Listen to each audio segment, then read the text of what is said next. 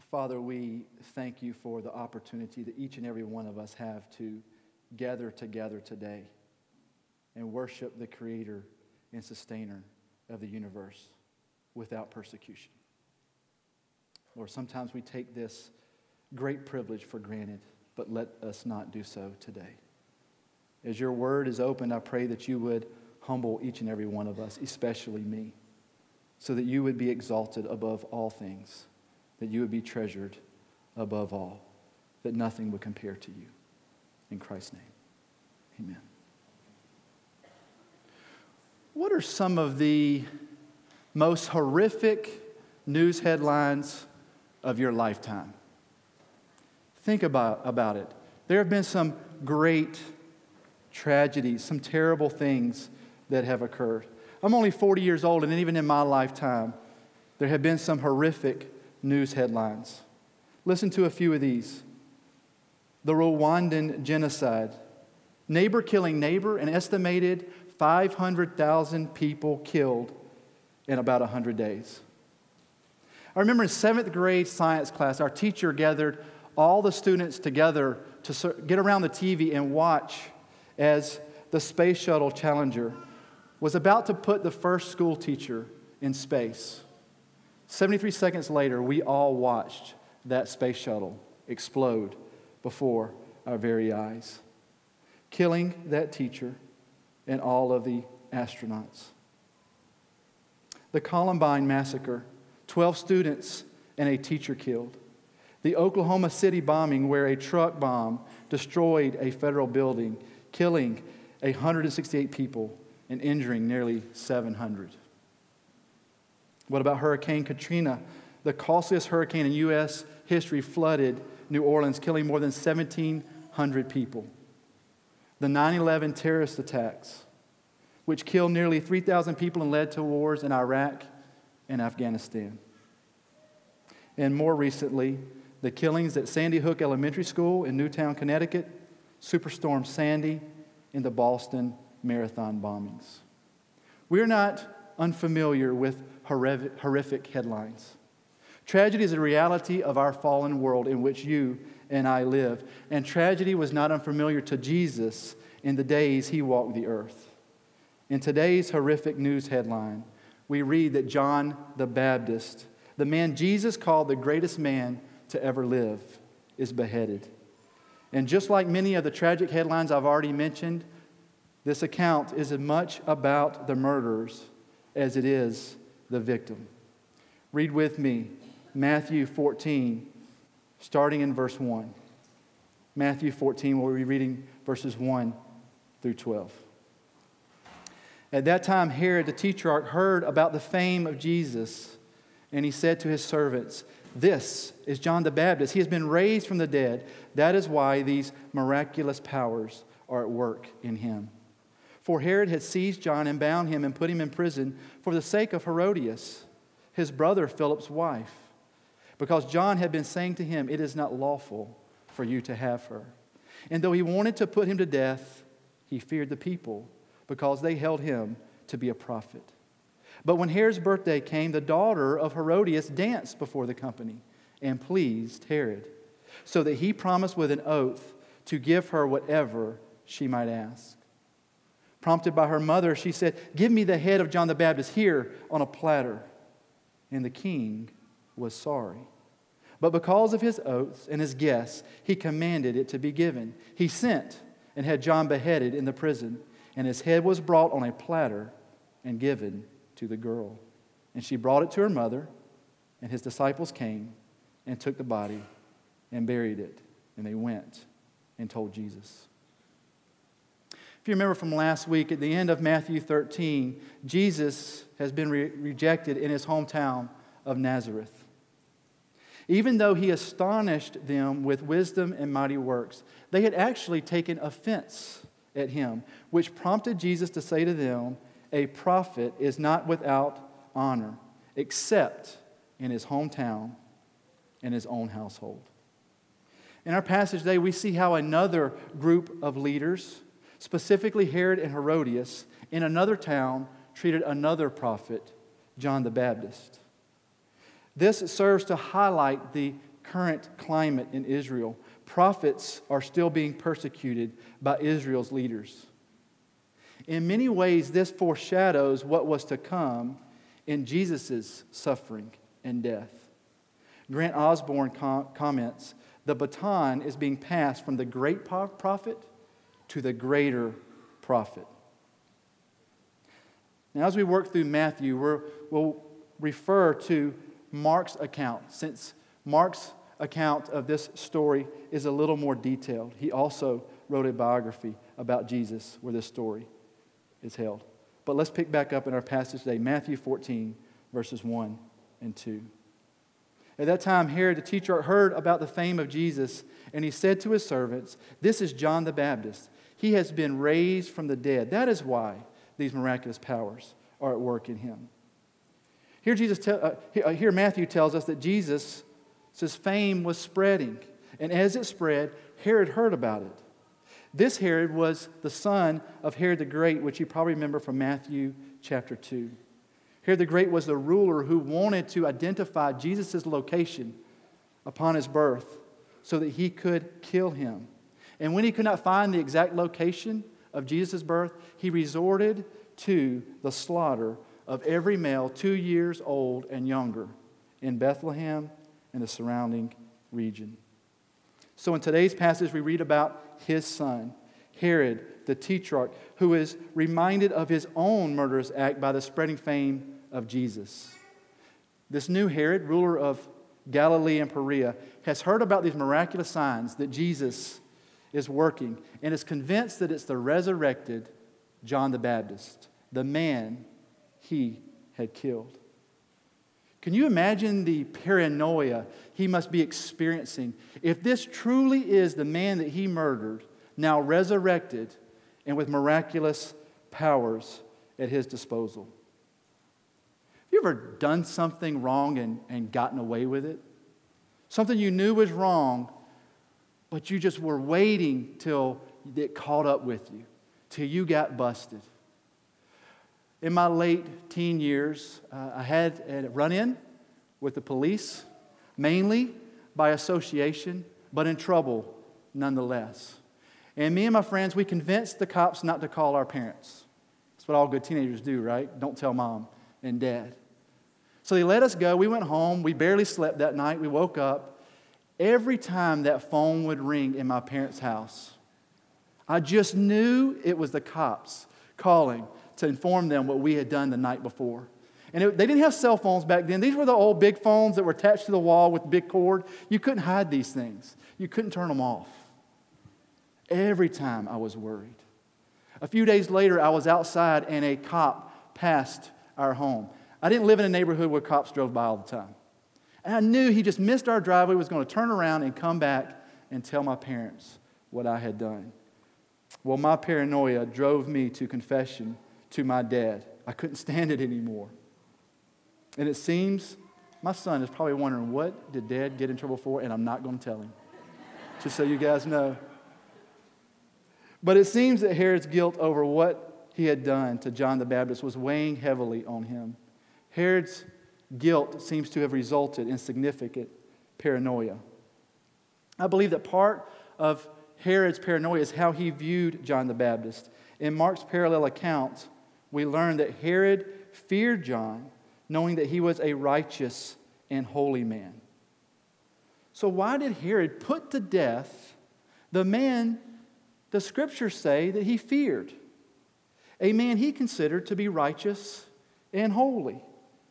As we will soon see, it was a desire for sensual indulgence apart from any accountability.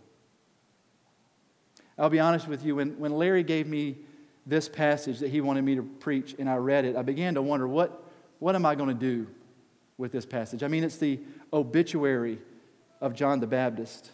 One commentator that I first read said this story is the only story in either Matthew or Mark where Jesus is not the main topic. That is not what you want to read when you're about to preach a passage of Scripture. But you know what I found as I began meditating, studying, and digging into this text? I found treasures. from this, at first glance, highly skimmable passage. It is true that all Scripture is breathed out by God and profitable, so let's dig into it. Referring to our passage, Bruner writes, because you know we all have to reference Bruner if you're preaching on the book of Matthew at North Wake. So, Bruner says, everything Jesus commands against in his Sermon on the Mount contributes to the death of the Baptist. As I mentioned, there's more to this passage than at first glance.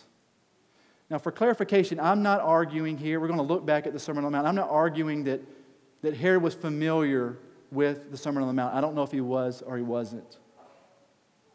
But what I do know is that his teachings and disobedience to his teachings are clearly on display. And I want to highlight those dangers of rejecting God's word for us today. So Herod and Herodias then are representatives of a life apart from following God. Picking back up on our passage in verse 3. For Herod had seized John and bound him and put him in prison for the sake of Herodias, his brother Philip's wife, because John had been saying to him, "It is not lawful for you to have her." Flip back a few pages in your Bible. I want you to flip back to the Sermon on the Mount. Specifically Matthew chapter 5, verses 17 through 48. And I want you to keep your fingers there because we'll keep referring back to it. I just want to remind you of this particular section of Scripture that Larry's already preached on. And you can use the kind of section headings to highlight. In verses 27 through 30, Jesus equates lustful intent with adultery and prescribes a radical strategy of tearing out your right eye or cutting off your right hand if it causes you to sin. But what has Herod done in our passage today? He has his brother Philip's wife. History tells us that Herod was already married to the daughter of Archelaus IV.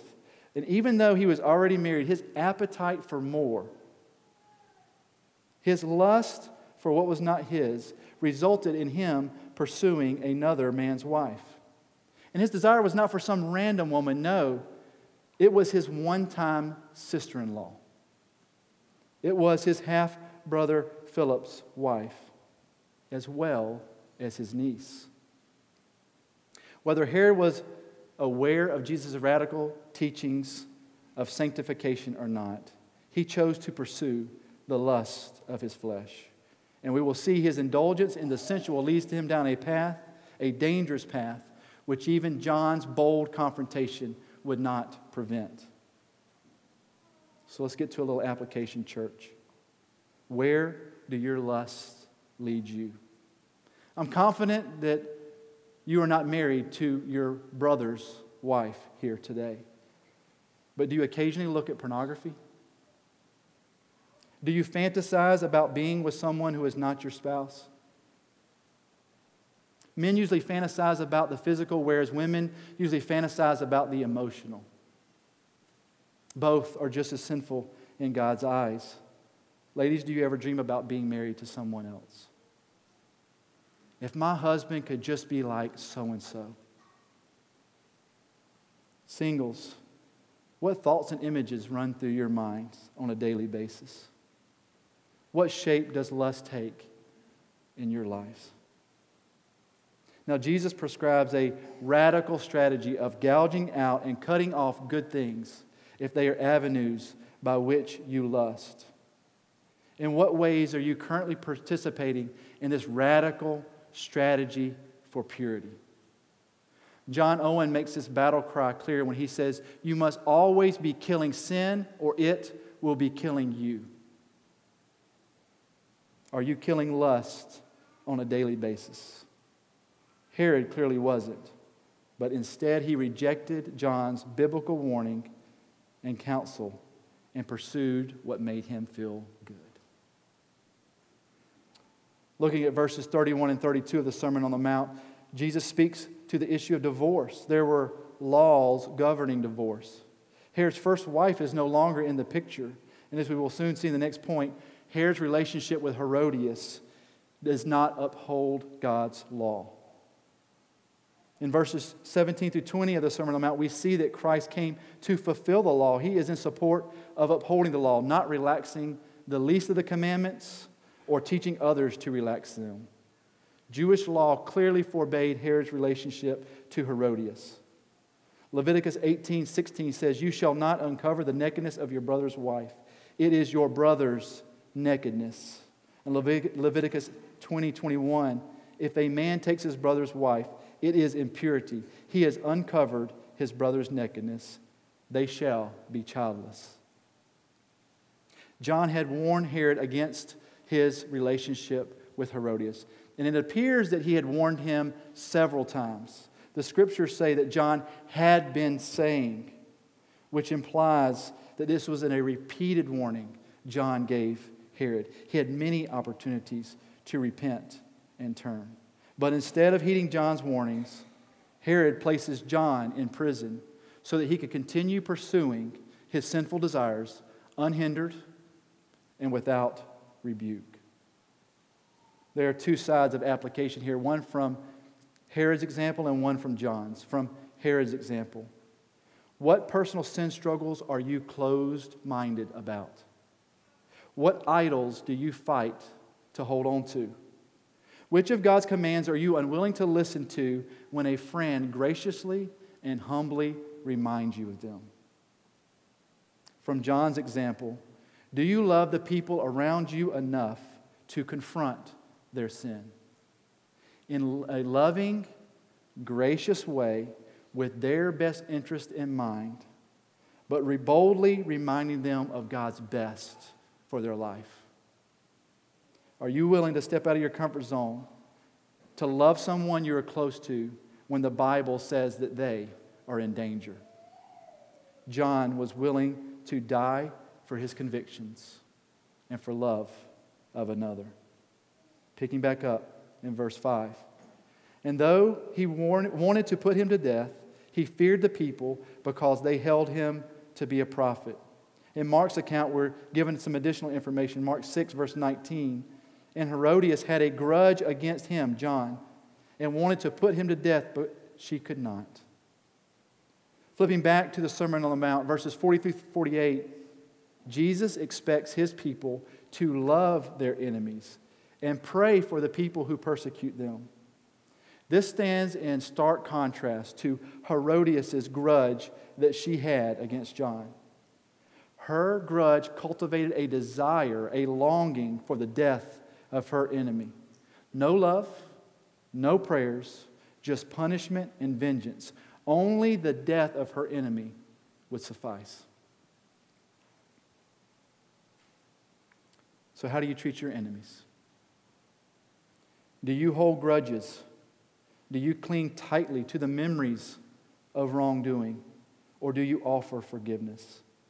Does your remembrance of how much you have been forgiven in Christ motivate you to forgive others with that same level of forgiveness? What marks your life? Unforgiveness or forgiveness? Do you look more like Herodias or Jesus in this area?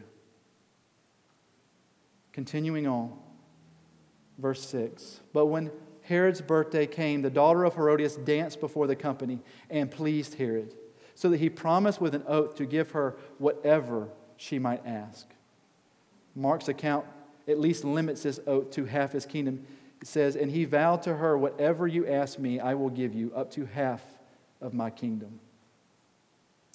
Flip back to the Sermon on the Mount, verses 33 through 37.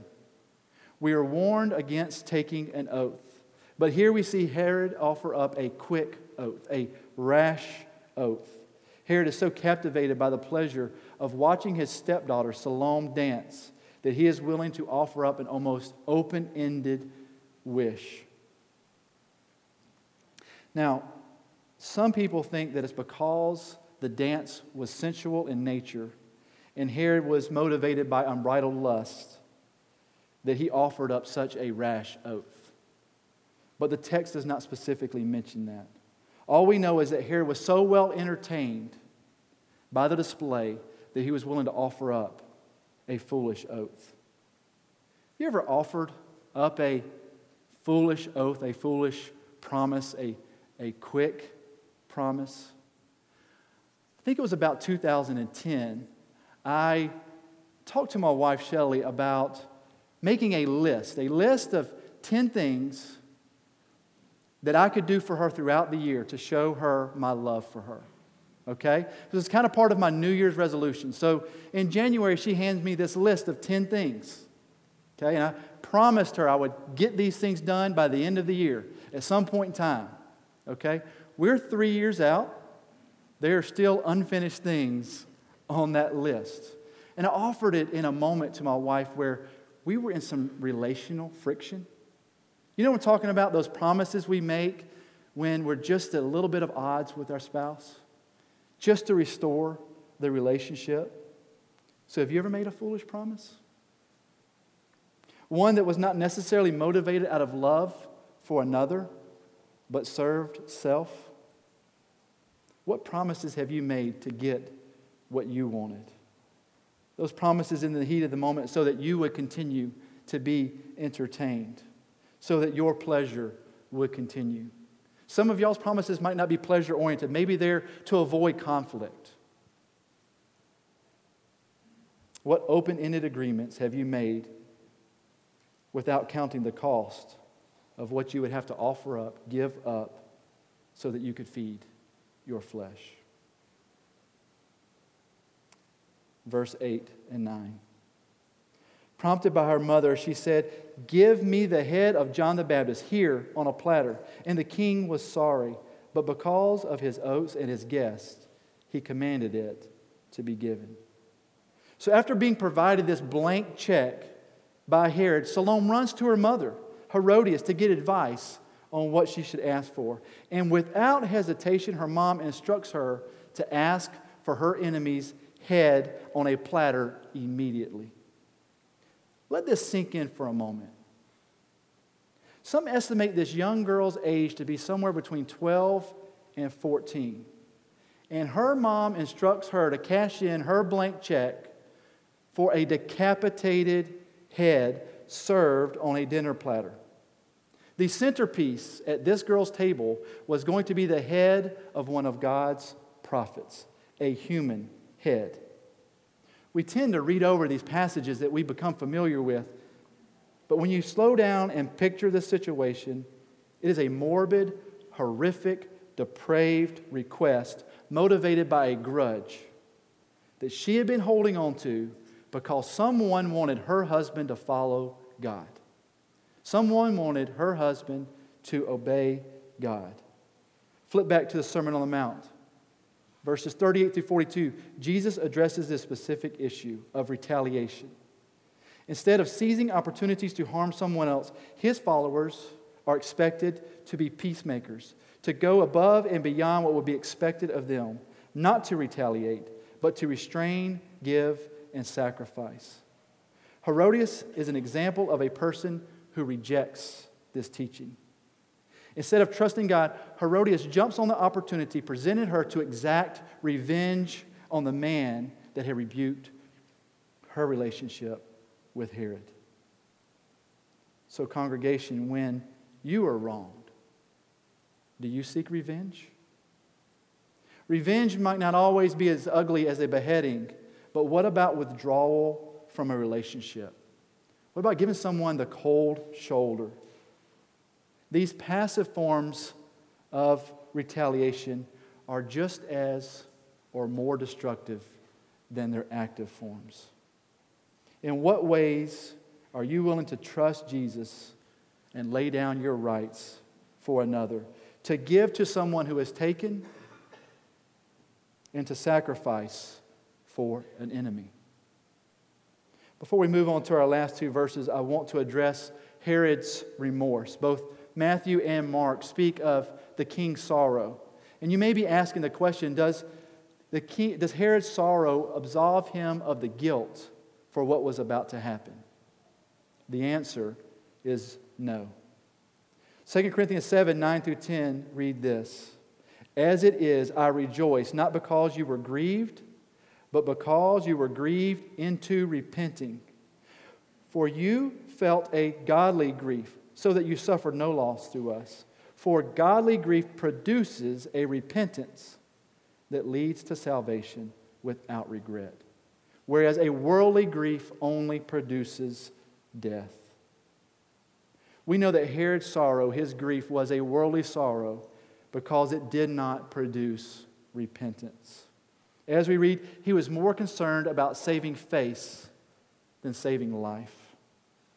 His fear of man was stronger than his fear of the Lord. We see this back in verse 5 of Matthew and 20 of Mark. It reads, he feared the people, and Herod feared John.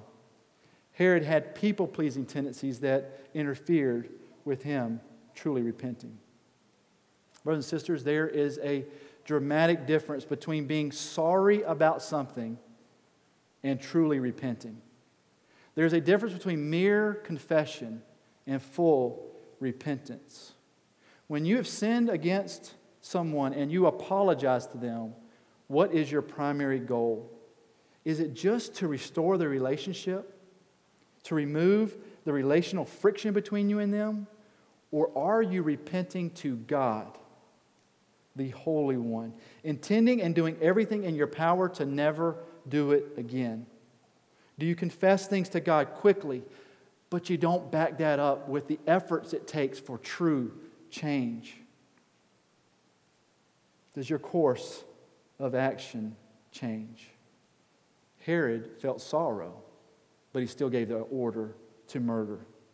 See this in verse 10. He sent and had John beheaded in the prison, and his head was brought on a platter and given to the girl, and she brought it to her mother.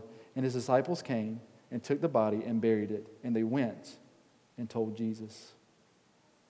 Finally, our passage today ends with the executioner following through with the order to behead John the Baptist. Our headline today is, the greatest man to ever have lived is dead.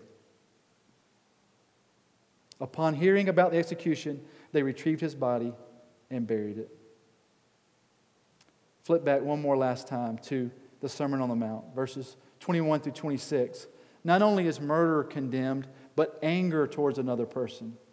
Jesus equates unrighteous anger with murder. And here we see Herodias' anger result in the murder of the man Jesus describes as the greatest man to have ever lived. So what does your anger result in? Does it end with bitterness and resentment?